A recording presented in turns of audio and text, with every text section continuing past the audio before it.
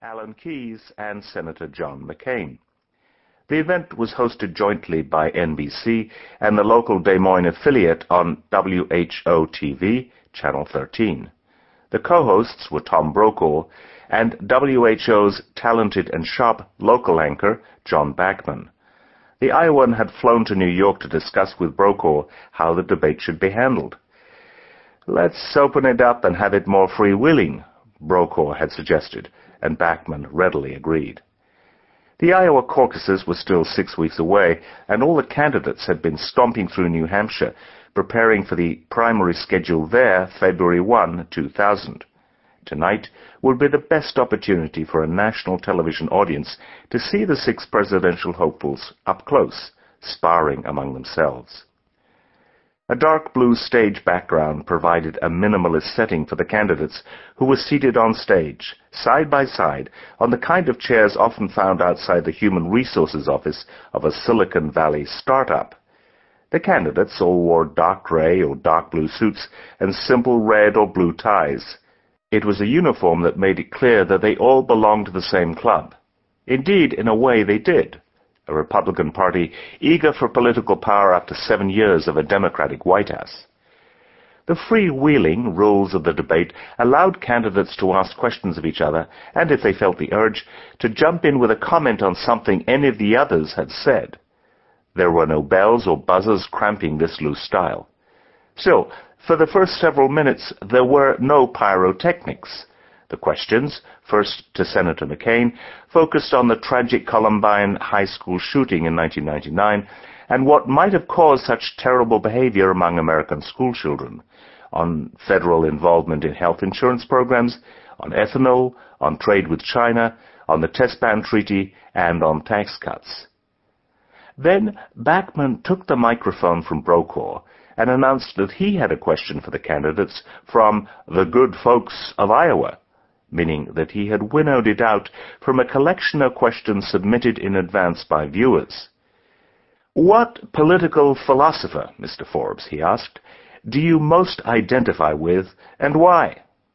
Then he paused half apologetically and added, "which gives the remaining 5 time to think. I'm sorry." The audience chuckled loudly. "John Locke," said Forbes, because he had set the stage for what became a revolution.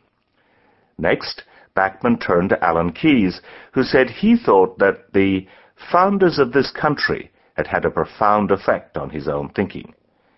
Playing the role of club radical, Keyes said America ought to, quote, "get back to their thinking," and even abolish income tax, funding the government through tariffs, duties, and excise taxes so that people could get back control of their money, instead of having to depend on nice politicians like Mr. Bush or bad politicians like Bill Clinton. The partisan Republican audience of about 1,500 applauded. Then Bush jumped in. "At least he called me nice," he said, drawing broad laughter from the audience. "Governor Bush," Bachman resumed, "a philosopher-thinker. And why?" "Christ," said Bush without hesitation, "because he changed my heart." There was a moment of almost shocked silence. Bachman, realizing that there needed to be a follow-up, turned back to Bush. "I think the viewers would like to know more on how he's changed your heart," he added. "Well, if you don't know," Bush rejoined, "it's going to be hard to explain." His face took on an expression close to a smirk when he said this, irritating some observers who didn't like the remark in the first place. But Bachman later said he had not interpreted this as a "you dummy" response. Quote, "I was still caught unprepared because it was so brief," unquote, Bachman explained. In his follow-up, Bush elaborated, "When you turn your heart and your life over to Christ, when you accept Christ as the Savior, it changes your heart. It changes your life. And that's what happened to me." Once again, there was a brief, almost stunned silence in the auditorium. "People were surprised and perhaps a little shocked," recalled Karen Hughes, who was Bush's communications director during the campaign and who attended almost every major appearance of candidate Bush. But then the audience erupted in a cascade of applause, despite the fact that Brokaw and Bachman earlier on had sternly instructed the audience not to display partisan applause at any point during the debate. "Senator Hatch? Senator Hatch?" Bachman asked insistently, trying to move past the noisy audience response and get the debate back on track. "I agree with that," Hatch replied, "but I think it goes without saying, no question in my mind." Presumably, he meant Christ. When it came to Senator McCain, the reply was Theodore Roosevelt. But Gary Bauer came back to Christ, starting off his response by quoting Christ from Matthew 25:35. "I was hungry, and you fed me. I was thirsty, and you gave me drink. I was a stranger, and you welcomed me." Christ, with these words, taught all of us our obligations to each other, to the unborn child, to those living in poverty, the need for us to be together regardless of the color of our skin. There is no figure in human history who, through his life, his death, and his resurrection, has changed the world for millions, billions, countless people. If America's in trouble in the next century, it will be because we ignored what he taught us, Tom. Now there was more loud applause. Brokaw, who had taken over from Bachman, paused briefly to let it subside before moving the questioning back to more familiar political ground. But the deed was done. The political bombshell had exploded. Nothing later in the evening matched the terse, almost awkward moment that followed Bush's utterance of the name Christ. Nothing aroused the attention of analysts or the wrath of critics quite as much either. Watching the debate on TV in Washington, D.C. was Christy Hamrick, a conservative political consultant at the time and still today a keen evangelical churchgoer. "It was an astounding moment," she said. "It was absolutely exhilarating to see someone at that level be unafraid. I was taken aback by the fearlessness of the remark. I felt at that moment that Bush would be the president." Perhaps more than one of Bush's Republican fellow aspirants that evening wished he had made the Christ comment first. Gary Bauer later was gracious enough to admit this. "My first immediate disappointment was that he had beaten me to the punch, that he was going first," he said. "I knew immediately, particularly for him, that it was the right thing to do. I knew it would also generate some howls from the secular elites, which I thought would be to his advantage."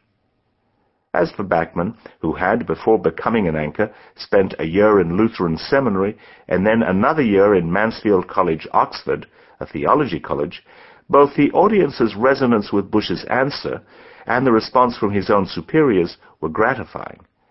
WHO-TV is owned by the New York Times, and Bachman received a personal email from the chairman of the board of the New York Times Company, Arthur O. Sulzberger, congratulating him for WHO-TV's handling of the debate and in particular for the Christ philosopher portion of the show.